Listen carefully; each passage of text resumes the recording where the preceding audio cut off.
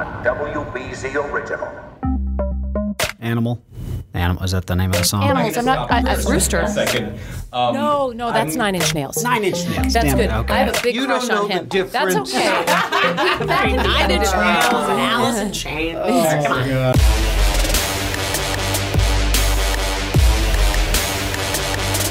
Hi, everybody. Welcome into episode 16 of season 2 here on Studio BZ. I am Paula Ebben. We're joined by a special guest, another co-host this week. Hi, I'm Lisa Hughes, joining everyone here on the podcast. We all recognize that Lisa. voice. Yeah. Welcome Nice to be in. with you. Let's do the wave. Ready? 1, 2, 3. Lisa. And that really played on a podcast. I'm Liam Martin. I have almost no voice left.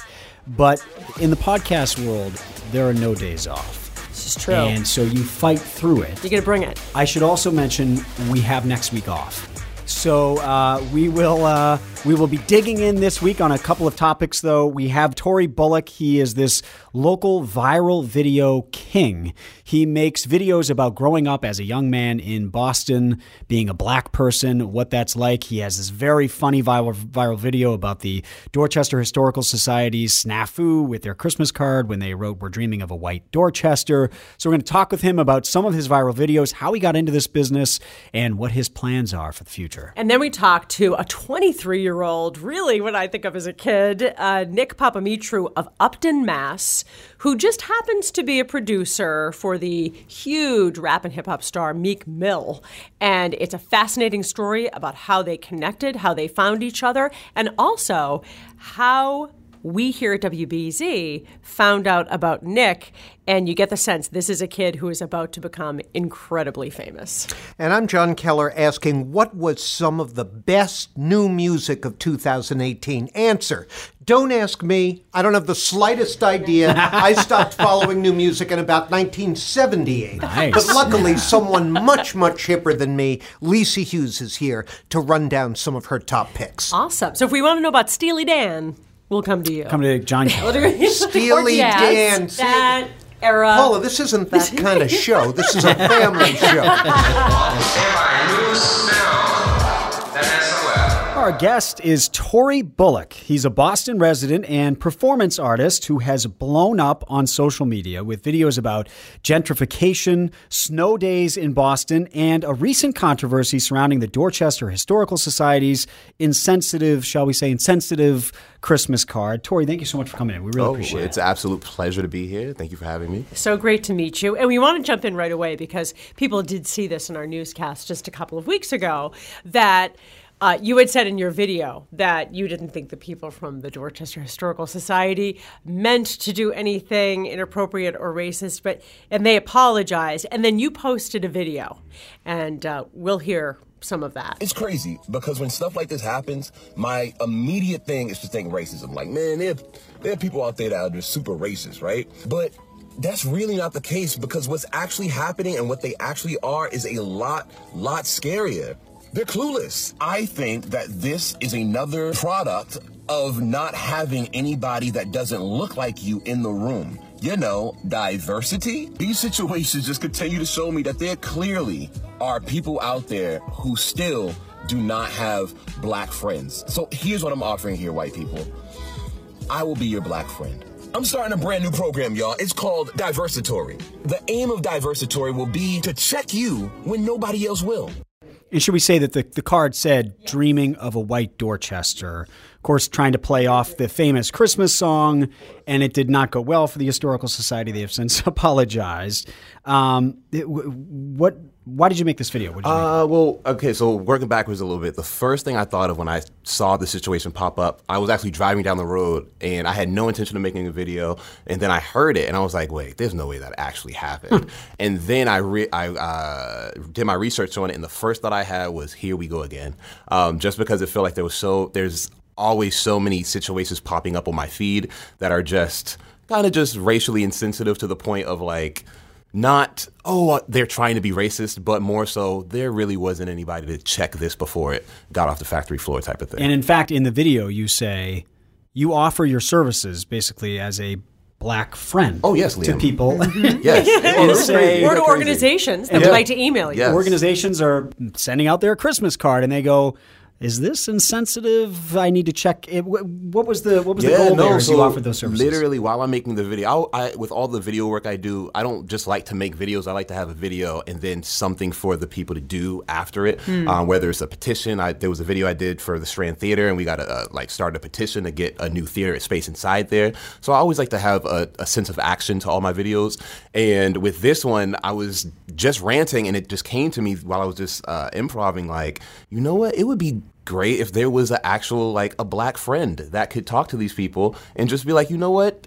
I will listen to your idea and tell you if you are on the edge or not. Did anyone actually reach out to you? 25 inquiries since I posted the video. Serious. What kinds of questions were they asking you? Well, I've set up 5. I've done 2 meetings so far, and I have 5 more to go of just meeting and just consulting.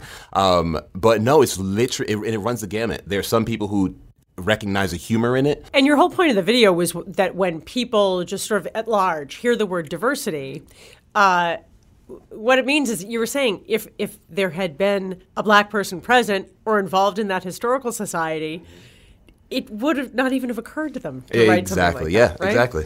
Yeah, it's just having the representation in the room. I feel like a lot of times when people hear the word diversity, just like I say in the video, they just hear black people want jobs, give me some jobs, and that's not what it is. It's about there's a collective energy out there, and there's like a collective thought that groups are having, that if there's a person of color in the room, they can say, actually, maybe we don't want to do this, and here's why. That's not going to be taken well. Yeah, right. Exactly. They have a different experience. They've heard it a different way, potentially. Has anyone run an idea by you, and you've said, yeah, you know what, that actually is insensitive? Not yet. I'm waiting for it, but it hasn't come yet. That's I'm good. That's promising. Yeah. Let's just back up a little bit, because you're a graduate of the Boston Arts Academy. Yes. So talk about what drew you to that school and how your experience there formed your talent. Literally, it was, what drew me to that school is what drives a lot of people to Boston Arts Academy, and I mean this in the best way I can, but I was just a weird kid. Like, I was a kid that loved art and creating stuff, and at the time... You were an interesting I was kid. an interesting kid. Eccentric. Yes, I was eccentric. Well, for me, in my heart, I like the term weird because, it was just... It's just out of the box, and I didn't know how to define it. There was so much stuff going on. I liked this stuff, but I couldn't say why. People have called me weird. You were it's okay. Sometimes me. I don't know. No, but you were looking for like-minded people. Yes. So, right? yeah. So, and did you felt really known there at Boston Arts Academy? Yeah. Well, To go back a little bit, I got into BAA. I always like saying this story because it's such a lovely story about teachers and the power that teachers have. But I was in the 8th grade, and I was super shy, hated talking, could not, it's too much. I still have a little bit of it, but... 7th and 8th grade boys hate that. Yeah, just not for me, right? And she noticed that. And one day she gave the assignment to do a book report, and she pulled me aside and she said, Tori, why don't you write this in the form of a skit? Just present it in front of the class. So I go home, and instantly I'm like, okay, book report, okay, Siskel and Ebert, okay, I'll do a review. So I go in front of the class, I do this review thing, and the class starts laughing. And in that moment, I was like, oh. That's powerful. Yep. And then when I left that room, she pulled me aside. Everybody's, good job, Tori, good job. And she pulls me aside, and she says some of the most important words I've ever heard in my life. Have you ever thought of doing theater? And then from that point, that got me to audition for BAA, and then the rest is history. So what happened after Boston Arts Academy? At what point did you decide, I have something to say, I want to just point a camera at myself and just kind of talk? Because that's the way a lot of your videos are. They're kind of just stream of consciousness. You're just talking about an issue. Yeah, so when I got out of school, I just started acting professionally, actually. I joined up with a theater company, and I started producing my own work. There was a show that I had called Articulation, which was a poetry meets theater production through Company One over at Boston Center for the Arts. Mm-hmm. And I did that for a few years, and it made me... We were doing poetry about issues that were happening in our communities. So it made me start to realize all the different issues that were going on in my community that I didn't really know about, but just talking about them. It was years and years and years of just talking, saying this is wrong, this is wrong, this is wrong. And then by the time it got to my video stuff, it was like, oh, I can actually start to not just talk about it, but create events around it, create movements around it. So you posted a video about the first snow day in Boston. Oh yeah, and that really took off. Were you taken by surprise? I was taken by absolute surprise by that thing because as an artist, I've created so much work in my life that I'm like, please support this. Please just look at it. Please just give me some shine for it. And people would be like, oh, yeah, it's cute. Good job. Good 3-hour play there, buddy. But who cares? But this 30-second on my way home and just, let's make a video. A snow day is coming tomorrow. And I was so excited. I just did this little rap. And then I put it up, and I woke up the next morning, and it was everywhere. Yeah, it ended up on the Today Show, I think. It was crazy. Hundreds and hundreds of thousands of views. You paired up Rocky with your own song about it being the first snow day. And I think people just probably related to your excitement about it. It's an underdog story. You're so excited about that sort of thing. Your best known video, I would think, just in terms of views, is the one that you recorded 2 years ago about luxury condos. Now, you may be sitting here thinking to yourself, okay, Tori, you have luxury apartments to your left and luxury apartments to your right, but what does that have to do with you? If you're not interested in luxury apartments, just don't buy a luxury apartment. Well, here's what it has to do with me. You see all these apartments in the middle of these two amazing, beautiful luxury apartments, luxury condos that are about to be popped up? The rent is going through the roof. You think I'm playing? You think there's a joke? Let's take a look.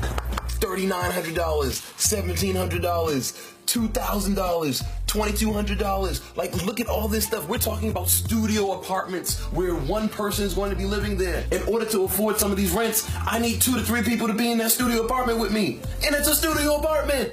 And we've actually talked a lot about this phenomenon on this podcast and on our show at 8 about this luxury housing boom in Boston. Many of the units, which go for millions and millions of dollars, are actually empty. LLCs are buying them up. The people don't actually even live in them. They're using them as investment properties. And in the meantime, everyone else's rents go up. And tell us what it was that you saw there that you decided you wanted to comment about. Yeah, I saw what I see all around the city, and what a lot of us see is just these buildings coming out of nowhere and are just these huge skyscrapers of like, oh, luxury apartments and condos. But it just made me ask the question of who are these for? Because at the point that I was seeing them pop up, I had friends who were moving out of Boston because rent's too high. The area that I was actually shooting that video on, people were being priced out of their apartments because these 2 high-rises are being put in on like opposite sides of the street. So it just felt like, okay, there's something going on. It feels really unfair. I have to talk about it. And watching you on the sidewalk sort of pointing between these 2 buildings and showing how they just cropped up out of nowhere, it occurs to you as you're watching it, you're really combining social commentary with your humor and your ability to tell a story with video. Is it really important to you to stay in the city of Boston and do this as opposed to going to New York, which is what so many theater and acting people do? That's a really good question. First, I'm kind of jealous that you stumbled upon my secret recipe for my videos. But in terms of the getting up and moving, I mean, I love Boston. And artists' biggest gripe with Boston is that there's nothing here for them. It's too close and yet too far from New York. Exactly. Right? But my thing is that how will there ever be anything here for us if we're not here to build it? Because like, the thing I love most about Boston I can't find in New York is this. Like, I'm a guy who sits on the internet and makes videos, really good videos, but I'm on the podcast with WBZ talking about my videos. I'm not sure that would happen in LA or New York because it's so small here that if you have something that catches people's eye, you can really do a lot of stuff with it. You can really make a big impact. Oh, yeah, absolutely. I'm curious, when you hear a comedian like Michael Shea, for instance, he's right, make jokes about Boston, right? Sometimes. Does that bother you? Or? It doesn't bother me because my perspective on it is similar. And when I hear somebody who's not from here have that perspective, it's like, I mean, guys, like no matter what we feel about our city, the fact that a guest can come here and stay here for an hour, a day, a week, and leave and feel that that's their perspective, whether or not we feel that's a real thing or not, there's something here giving that impression off. You're saying that the impression that Boston is a racist city. Yeah, and then the fact that Michael Shea was like, Boston is one of the most racist cities I've been to. Now, that's a really big statement, especially when I, knowing the history of America and different places in America and their levels of racism. But I also take into consideration that that's a celebrity who travels around America and he sees a lot of places. So if he's making that statement, maybe there's something here that's giving that vibe off. Getting back to the talk about the luxury condos, and you've also done videos about gentrification. Has the city ever reached out to you, the mayor's office, and said, hey, let's talk about this? I have an interesting relationship with the city, with City Hall and the city of Boston. Because I started off my relationship with them as a young artist with a lot of ideas and literally just an artist guy off the street hey, I have some ideas for my community. What can we really do here? And I was often given just the kind of, all right, buddy, go, thanks for your idea, but we have this area taken care of. And then when I started to make these videos and go viral, the phone started ringing. And I started taking meetings with City Hall and with people in City Hall and the Office of Arts and Tourism, talking about some of these ideas that I had and if there was a possibility on the feasibility on bringing some of them to life. Has any of that been productive? No. No? No. It's been productive in the sense of me learning the system and learning what it actually takes to really get something done and push something through. And it's not always just about having a really good idea, but it's about having kind of some of the politics behind bringing that idea to life when you get the city involved can be a lot. When a lot of people drive down the Mass Pike and they look at Boston, they see all those cranes on the horizon and they hear there's a building boom in Boston and there's so much going on. They think that's great. Every city in America wants this. So from someone living in Dorchester, what's your message to the person outside who's looking and thinking, well, what a great economic time this is? Well, it is. It is a great economic time for certain people, but for others, it's a time of transition and a time of, hey, you got to move on because other people are coming. Mm-hmm. So, but it's hard because I'm not telling, hey, if you happen to be very financially well off in your life, I'm not saying, if you come to Boston, you're going to ruin everybody's lives and don't come here type of thing. Life is life. I'm just saying that when you do come here, you should probably know that there is a culture and a community of people that are being pushed out as a result. In fact, you actually set up what you called it was a gentrification game in Upham's Corner, near where you grew up in Dorchester. Tell us about that. What was the idea there? Yeah, that was a crazy one. That was so it felt like everyone's reaction to gentrification happening and the luxury condos popping up, it felt like people were treating it like a game. Like it was just like, oh, this area, there's something there. This area, there's something there. And because people were treating it like a game, I felt like, man, we should probably have a definitive board game for this issue. So what I did was I created an actual life-size board game and took over space over in Upham's Corner. It's the old Citizens Bank that's been since closed down, and just took it over and put up a life-size board game inside that old bank, and people just came pop-up style and played the game. How did people react to it, and how did the game work? Oh, it was crazy. It was one of those games. It was a game that was kind of more so of an art installation than a game because there was only one outcome that could happen. Can I ask, your videos have hundreds of thousands of views. How do white people react to your videos, and how did they react in that gentrification game? And obviously, we're not a monolith, but have you noticed a difference in the way white people react to your content versus black people? Don't take this the wrong way, but white people love me. And it's because it boggles my mind though, because a lot of people who hit me up and a lot of people who stop me on the street are like white people, and especially older white people. And I think it's because there's nothing that I post online that is mean. I'm never mean. I'm never like, I hate these people and we need to da-da-da. You're about solutions. Yes, it's a solution. It's like, I'm not saying all these businesses need to go out and hire, all the black people and fix the system. It's more, I'm your black friend and I just want to talk to you about what you're doing there. And because I go through it that way, no matter how you feel about any of the topics I bring up, everybody feels the love of it. Do you consider yourself an activist first or an artist first? And what's the relationship between those two? Very good question. I would consider myself an artist first.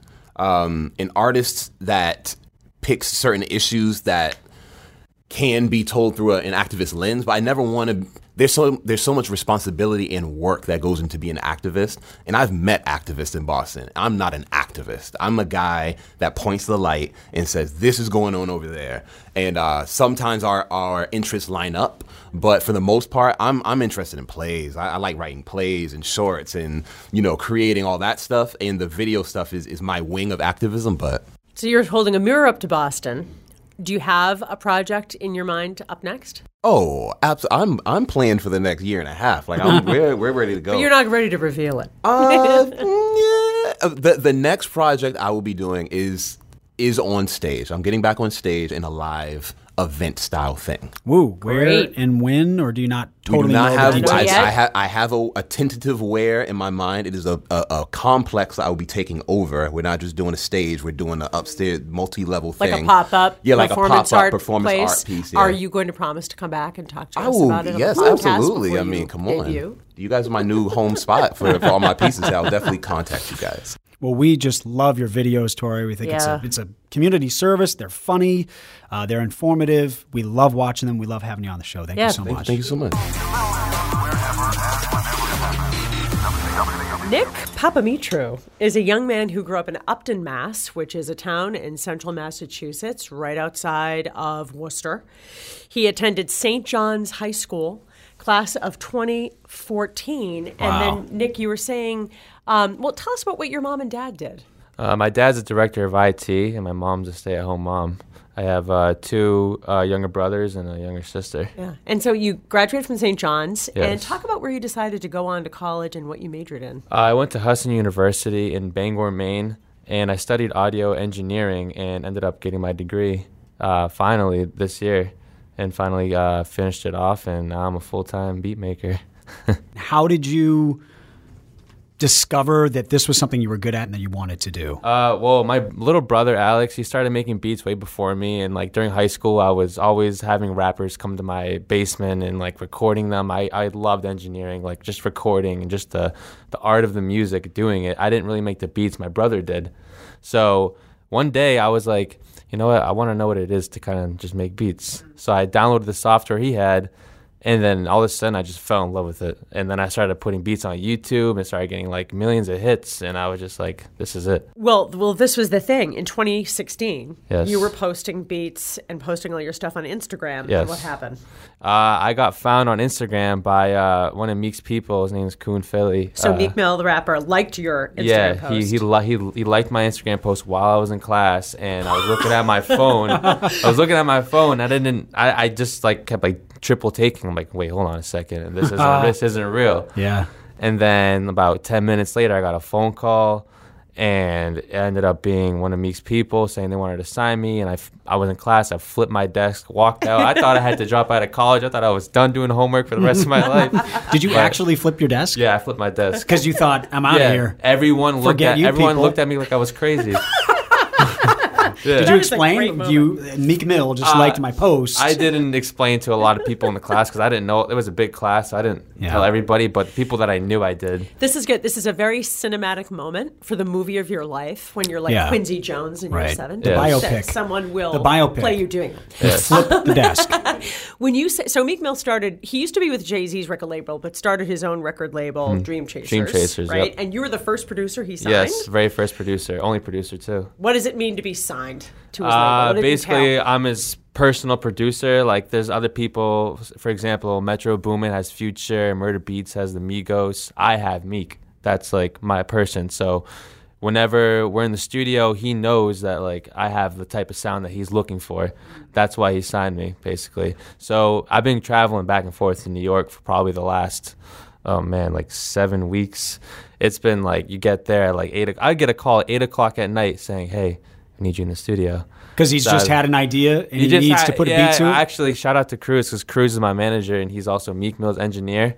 So he would put the plays together for me and make sure everything is set up right. And he knew when for me to come out there to make sure I get those placements on the album. Because if I wasn't there in person, it would have been a lot different. So are you just kind of on salary and you're on call? Yes. To them whenever Yes. he wants Are you to? going to just move to New York at some point, or do you just love Central Massachusetts so much? I love Boston. Like, I can't get rid of Boston. It's such a nice city. New York is definitely a nice city, but I personally could never live there. It's a little wild there. It's really wild. It can be overwhelming. It's really overwhelming. Tell us, what was your first song where you laid the beats for Meek Mill? And just tell us what that moment was like. So one of the first songs we did was called Young Dreams, and that was Meek Mill featuring YFN Lucci. And that song, it didn't really like blow me up.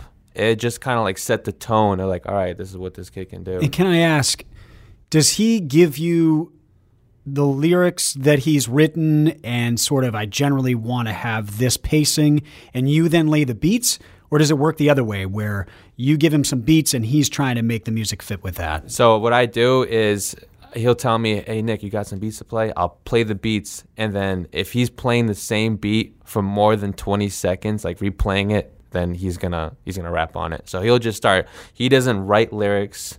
He doesn't take his phone out and write anything. He just goes in the mic and just starts rapping. Really? When he hears what you've put together. Mm-hmm. Is it all electronic at this point, or are you working with musicians in the studio as well? I do it all on my laptop. Everything's electronic, so I'll just like put everything in just by ear. So how long does it take to make a beat?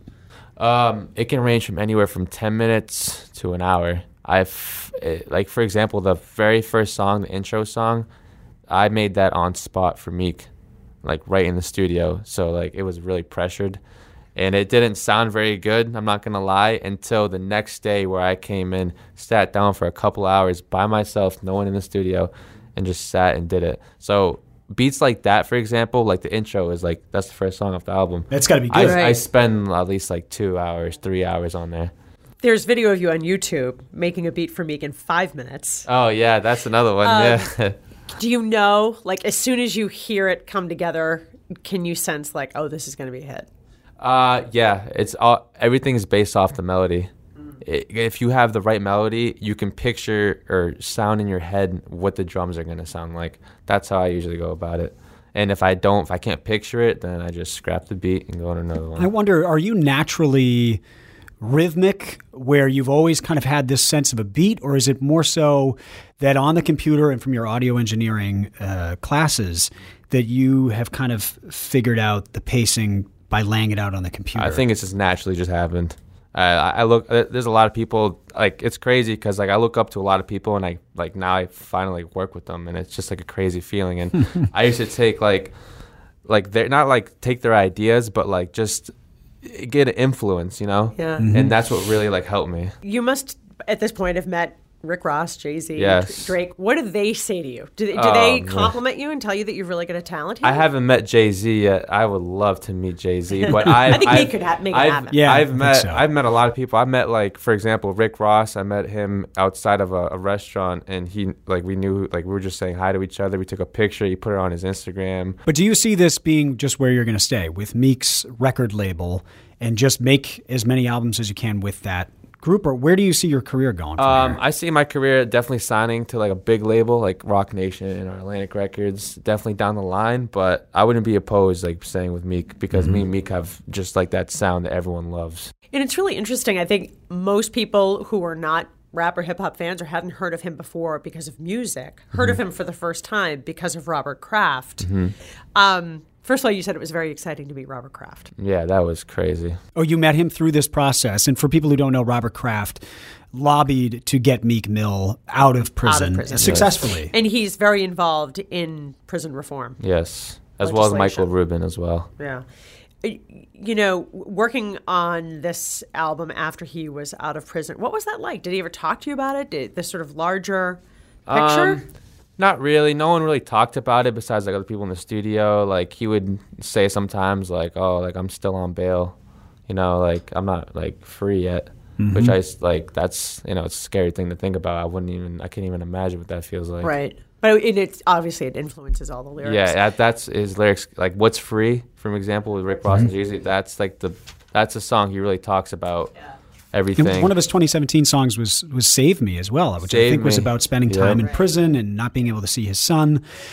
Does he at any point come to you and say, "Hey, this song that I'm working on right now is about my time in prison, or it's about something more serious, and I want something that's going to reflect that in the beat as opposed to a more upbeat song"? Or is it more you kind of give him a catalog of stuff you've been working on and he tries to fit the lyrics to that? Personally, I just give him a beat full of different types of vibes. Like one will be some pain beats, some will be some like hard club beats. I like to mix it up because you have better chances of getting a placement.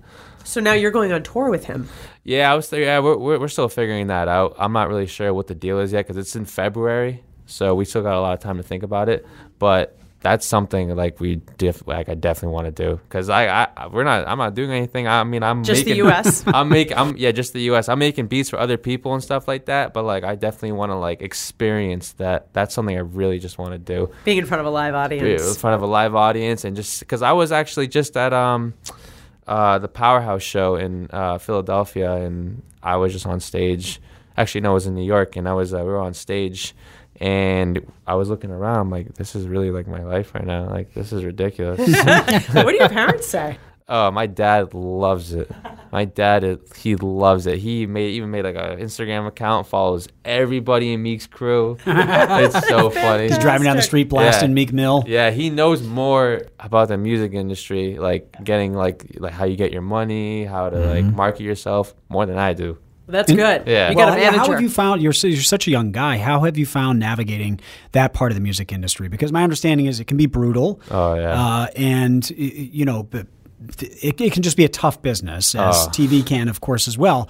How have you navigated that so far at your age? Do you have someone that's kind of giving you advice? Yes, I have actually a really good guy. Is like I said, Cruz, my manager. He's like my guider for everything. He knows what to do, what to say. He deals with like the paperwork with like Rock Nation for me and stuff like that. So I just sit back and kind of just I like to get in and like figure out too, so I can learn. But they like to figure it out. Sometimes I'll have like my dad like help figure it out because he's, like I said, really good at that stuff. So is Cruz based in New York? Yes, he's from New York. And so you go there occasionally. You said you don't really love it. When you come home, do you go home to Upton? Yes, with my parents. And you like it there? Yeah, so I love it that way. I'm definitely gonna move out soon, but stay as long as you not can. Too far. Stay it's as true. long as you can. Honestly, as my mom said, not too far. That's right. And what's a day like for you? Do you just wake up and you go, I've got something bouncing around in my head. I'm going to lay that down. I feel like a lot of people think that like making beats isn't a job. Like just because you have the whole day to yourself and you can choose when you want to make beats, it is a job. Like you have to have an ear for it. You have to have the connections to make money and stuff like that. So making a beat, when I wake up, I usually wake up at like 9 o'clock in the morning. I'll go right downstairs, start making beats, and next thing you know, I'm down here for like 5 hours. I don't even realize it. I'm making beats, and then I'll take a break because sometimes you can't be sitting at your laptop all day because your ears start to get bored out, and it's not good for you. Yeah. Do you ever find yourself writing lyrics as well? Is that something you're interested in at all, or is it just the beats? Just the beats. I've tried rapping before, like a long time ago, and that was just not for me. No decided way. You were not an in front of the mic guy. Well, best of luck. Yeah. I just think it's fantastic. I've been listening to the album, as you said, a bunch of Billboard 100s already, so it seems like it's going well. What's your favorite song off the album? Well, my favorite song of his is Save Me, but that's not off this album yet, right? Yeah, so I haven't listened a ton to the new album. Yeah.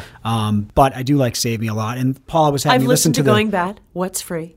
You might be surprised to know that Paula has young-ish children I have got, in their 20s, and they're all very excited about this interview. Yeah? They're so. huge fans. So, that's great. Best of luck. Thank Congratulations on your early success. And you seem like you've got a great head on your shoulders. Yes. And this is going to be a great career for you. Thank you. I appreciate it. Thank you for having me. The Boston police officer recently told me you can buy almost anything in the city if you know where to go. One of the most interesting parts of this story is how we found out about Nick. And for that, we turn to our social media maven, as John dubbed her, Ali Doda. So I got a message on Instagram that said, you have to look at this kid. He's from Upton. He's Meek Mill's producer.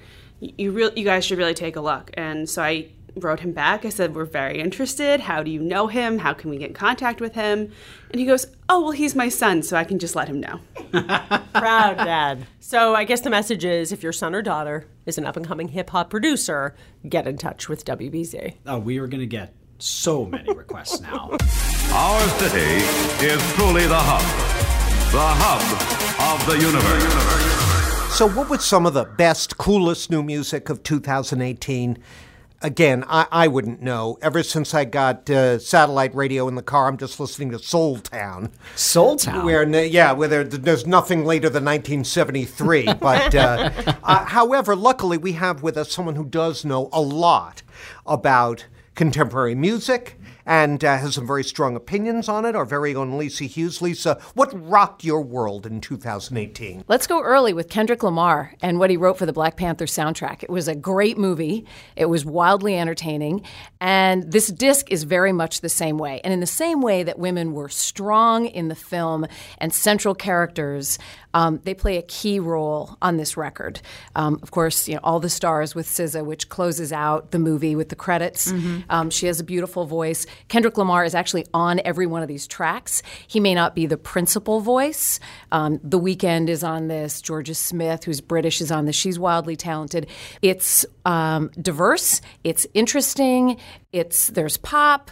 There's I suppose less accessible pieces, but they're all great and relevant whether you saw the movie or not. I fight the world, I fight you, I fight myself, I fight God, just tell me how many burdens left. I fight pain and hurricanes, today I wept. I'm trying to fight back tears, flood on my doorsteps. Life you live in hell, puddles of blood in the street, shooters on top of the building, government aid ain't relief. Earthquake, the body drop, the ground breaks, the poor run with smoke lungs and scarred face. Who need a hero? You need a hero, look in the mirror, there go your hero. Who on the front lines at ground zero? So with Kanye's meltdown this year, is Kendrick Lamar undisputed number one? Yeah, I think he is. I mean, I think so. I'm sure there'd be plenty of people who want to debate that. Some people might say Chance. Oh, yes. Yeah. And you know what? I also great. I mean, I think, but yeah, I think he's in a special category. I think he's really an artist. And I feel like, he has long lasting power. Well, if it came out early, and that's your pick for one of, if not the best, does that speak to this being a mediocre year? Or I don't think so. What else really? No, I don't think so at all. In fact, I think what's great about this year, and maybe it's just that my consciousness was raised about different artists this year, but I feel like there was so much good music. And the next pick I would say is Casey Musgraves. She has a beautiful voice. She plays the guitar. She lives in Nashville, but there's some electronica, a tiny bit. I would say there are electronic elements on this record, but also throwback country elements. The banjo is prominent in some of these songs. Her songs are also a little bit edgy for Nashville, so she has this reputation. She likes her marijuana, and she's a little bit of an outlier in that way. Edge. But to look at her, you would not assume that necessarily. And yeah, Paula. Yeah, country artists have had this crossover, Taylor Swift, of course, being the most Great famous example. among them. But there are some people, I think especially in New England, who still are just like, no, can't do it, can't embrace country. What do you say to someone about, just try it, just listen to her? So I'm not a big country fan. I'll be the first to admit, and I know someone's now going to throw a tomato at, their Alexa or whatever. Am I allowed to do my country music joke now? Absolutely, please. What do you get if you play country music in Rewind? You get your dog back, you get your truck back, you get your girl back. That's my contribution to this conversation, guys. Thank you very much. Yeah, that was pretty good. So in this, there's songs about letting the guy go who was never a good match in the first place, but also then meeting the guy she wants to spend the rest of her life with. And there's a very, very short song about her mother, but it's not sentimental. I mean, it's very spirited. You can have your space, cowboy.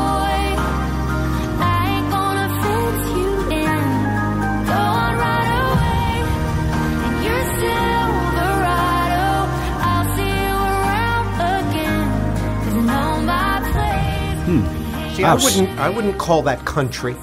It's not twangy country, but she definitely has roots in country. But to your point, Paula, and what you're observing, John, is that she can do different things. The harmonies there feel kind of country to me, but in a nice way. It had Dixie Chicks feel to it a little bit. Yeah, more pretty contemporary kind of indie feel to it. Definitely. And the song is Space Cowboy, so it's sort of calling on all those you mentioned Western, marijuana before, so which by the way is completely legal now. For the record, I mentioned it because it's her thing. Okay. Just want to be really clear. Right. Got that. Does it seem though that the country music has gotten more universal in the sense that I remember the Dixie Chicks they almost fell off the earth when they criticized President Bush at the time. Right. It was a huge blow to their careers. And then here she is as a country music star talking openly about using marijuana. I feel like even 15 years ago, and maybe this says more about the way people view marijuana now than it does about country music. But 15 years ago, I think that could have derailed her career. And maybe both. And maybe it's also that country music appeals to so many more people, partly because of the crossover artists and the way it's become more accepted in more places and more popular among more people. But you're right, it does represent a bit of a sea change, even from how people across the country looked at marijuana, I don't know, 5 years ago. Johnny Cash can tell you that. Well, I'm glad you mentioned that because as the resident, senior citizen here, Please stop. I mean, seriously, if you listen to the music of the 60s, you'll be listening to, whatever, the pop of the day, and then all of a sudden there'll be a Bob Dylan with Lay Lady Lay or a Johnny Cash song. So country, to the extent that country music is authentic and real roots music, it's always had crossover appeal. Yeah. And I think now, Elvis. As never before in my lifetime, there's a market for authenticity, no matter what the genre is. Well said. Ixnay on the auto-tuning and the fake studio riffs bring on more of real soul, whether that's country soul, indie, or what have you. Right. What's next? I think Leon Bridges is next. Oh, my gosh. So, see, I knew there would be something for Liam on this. So this is Leon Bridges, who is young to be so soulful. He is so good. I wouldn't say every song on this record is a home run. Sounds like Maxwell. A little bit? Older, almost like an old soul. Throwback. Really throwback, but also his lyrics are pretty contemporary. And there is a beautiful song. It's interesting how this comes up in the Casey Musgraves record and in this beautiful song for his mother, which is Georgia to Texas, I believe. It's the second song he's written for her, with all this saxophone, all these jazz elements. So, this also, I think he dabbles in different genres, but really talented young guy who sings old beyond his years. Kind of a young hip-hop Marvin Gaye. That's who he reminds me of more. Marvin those Gaye. two. He sprang onto the scene in 2015. How old was he at that point? He was in his early 20s. Yeah, so I think he's in his late 20s now. He may be 30. And he had a couple of huge hits with that 2015, Coming Home and River. Right. Is this album as good, do you think? I do. I think on all of these, there are like two you might say, it's not my favorite song. I would say that on the older ones too, but it's really, really good. Don't you feel like in music, people have so much more of an opportunity now, whether they are not people who would have been selected by a mainstream record label years ago, or they just don't have the opportunity to be in New York or LA, like Nick, who we talked to, about just releasing stuff on Instagram or YouTube. Right. It's amazing. And younger artists who might not have ever gotten a look. Right. And even when you talk about the marketing of music, companies that are looking for influencers, everyone's trying to get that next sound that's going to stick. And so I feel like the possibilities are really endless. I mean, you have to obviously be extremely resourceful to get yourself out there, but once you do, if you've got something, there's a whole world. What's the best live performance you saw this year, Lisa? That is a good question. So this is where this is a little bit of a struggle for me. I love seeing live music. I don't love huge venues. So I'm guessing that some of the best shows this year were at places like Gillette, TD Garden. I saw, as I mentioned, Death Cab for Cutie at the Wang, and I saw Alice in Chains at House of Blues. And I actually got to see Garbage warm up for their show when we were reporting during the Red Sox run for the World Series, which was also a thrill. I love Garbage. Right? I mean, just to see Shirley Manson on stage talking to people and, you're in an audience of 15 was really, really great. But I didn't see a lot of big shows. I like little venues and had tickets to see Brazilian Girls for the first time in years, and then I got pneumonia. So I can't even weigh in on that show, which was unfortunate. How could anybody have you? How could anybody have you lose you? How could anybody have you lose you? Not lose their mind. Okay, so you may be wondering, now wait, this is St. Vincent. So the actual track that we've been listening to is from 2017. So St. Vincent's record, Mass Seduction, came out in 2017. Lots of electronic sounds. Mass Seduction? Mass Seduction. Annie Clark is St. Vincent's real name. She is the niece of Tuck and Patty, if you're familiar with them as artists. She is incredibly talented and a prolific songwriter. What she did in 2018 was to reimagine all of the songs from Mass Seduction as instrumentals or piano, stripped down with piano. So still vocals, but no electronic elements at all. And she calls that mass education. So you appreciate how a good song sounds so different, even by the same artist, once you remove all of those elements. In fact, many of the elements Jon was talking about a moment ago, and get rid of auto-tune. Annie Clark, St. Vincent is not big on auto-tune, but the songs are beautiful and spare, and not at all the songs that you danced to when you were getting ready to go out last year. Song we just listened to, but it's just her with a piano. Yes. And do you does it rock as much? I mean, that rocked. What we were just listening to rocked. I would not say that it rocks, but it's really great. It's really great. And the more familiar you are with Mass Seduction, if you liked it, you'll enjoy, I think, Mass Education too. It proves how flexible she is and what an interesting idea. And one of the intros to one of the songs, Savior, she wrote when she was 16. Wow. So, I mean, this is a while ago, but she was always waiting to use it for something. And what's really cool is that, if I'm not mistaken, both she and David Byrne are up for a Grammy. Maybe even in the same category. And the last time I saw them, they were playing together in Boston with, big brass band, and it was great. So I just want to mention, if you didn't see David Byrne on Stephen Colbert this year, there are 2 videos that I love, but this is one of them. I got home from work, the drive home, pull into the driveway at midnight, and I came in, and my husband is up. He said, "You have got to see this. I'm going to rewind it for you."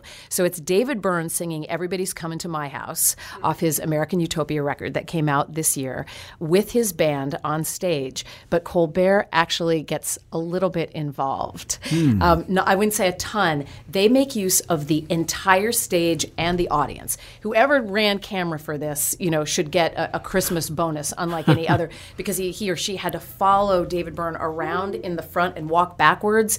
It's so much fun. And all the musicians are barefoot in gray suits. Oh. Well, that part I don't like.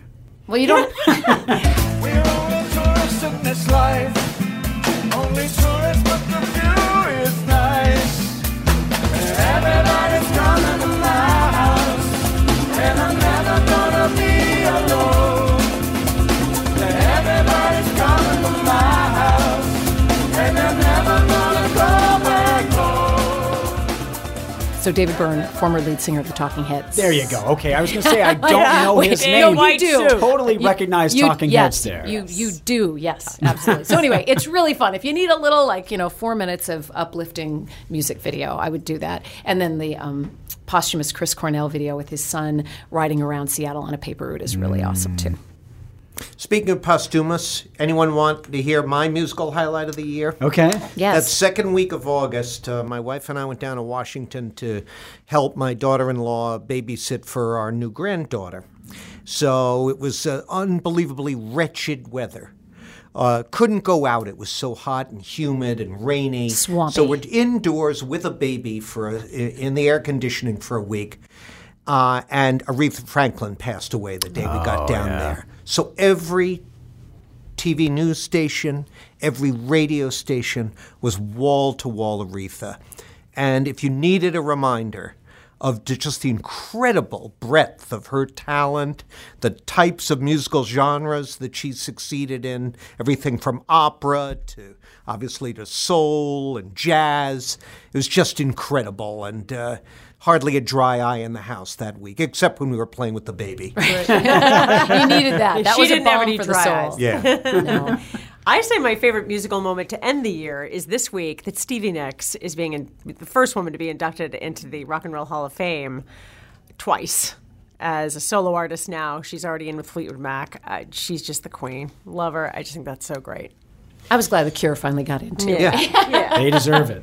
Yeah, the zombies, not so much. Yeah. Yeah, what's that about? And we're going to close it out with one last great record, perhaps the least accessible, if you will, but important.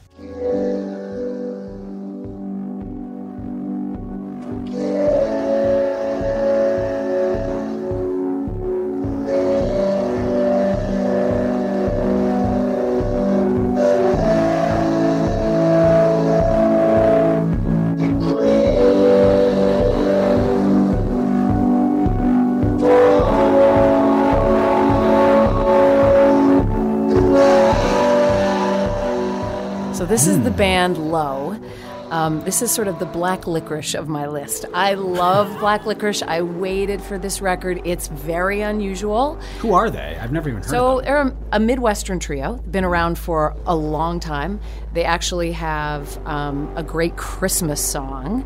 And I would say most of their other records rely on sort of the huskiness of the lead male singer's voice, Alan Sparhawk, and the woman's voice. And they match up beautifully. This record was, from my understanding, sort of their answer to what's happening politically.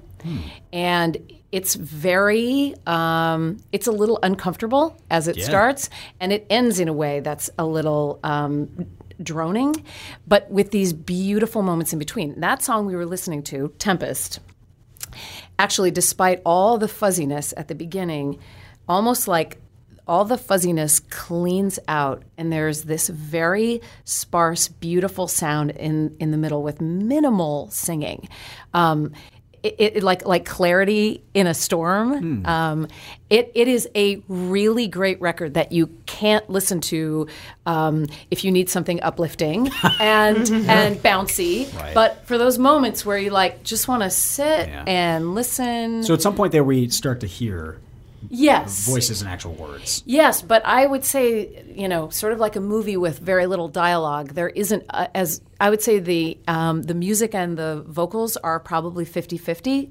It's very ambient. It's more of an atmosphere album than... It's very atmospheric, yes. When you need a movie to cry to. Or I like to think about. When you're like, I don't know, I don't drink scotch, but I like the smell of it when other people drink it. But it's sort of like when you sit back and you just want to let something sink in and you need to slow down. It's that record. I'm a Pink Floyd guy, so I think I would enjoy this. Yes, along the same lines. The one thing I would say, when you go to an art exhibit and there's digital art, and so there's a warning sign. If you have migraines, you may want to take it easy. If you had any kind of, I would say, an ear problem, you might need to adjust, because there are some really strange, interesting things that happen, but they might not be interesting if they were hard for your brain to process. I listened to it as I was getting ready for work, and I was like, wow, this was absolutely the wrong time to take this in. Like, I can't. You want to pay attention to it, and I don't think all music is that way, but this definitely is. So if you're adventurous and you like black licorice, I would say Lowe's Double Negative do like is your black record. licorice. I don't understand why people don't like black licorice. I love it. I love it too, and that. some people just can't tolerate it. Wow, we have a club going here, John. John, you are in? you black licorice Are you or, black or licorice anti-black guy? licorice?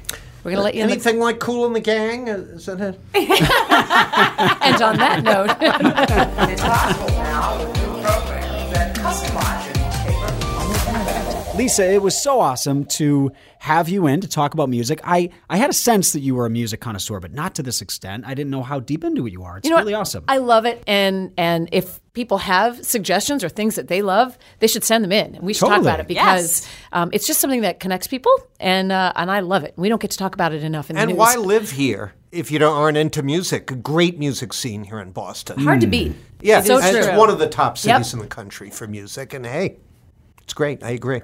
So we're off for Christmas week. Yep. So Merry Christmas. Merry Christmas. God bless us, everyone. Happy New Year. Happy everyone. New Year as Happy well. New We're going to Year. be back. Yeah. The 3rd will be our first podcast of 2019. Unbelievable. Right. I can't Can you believe we're there. that? The last year of the decade. Season 3. 3. That's right. It'll be season 3. Amazing. So have a wonderful Christmas, Yes. a wonderful New Year.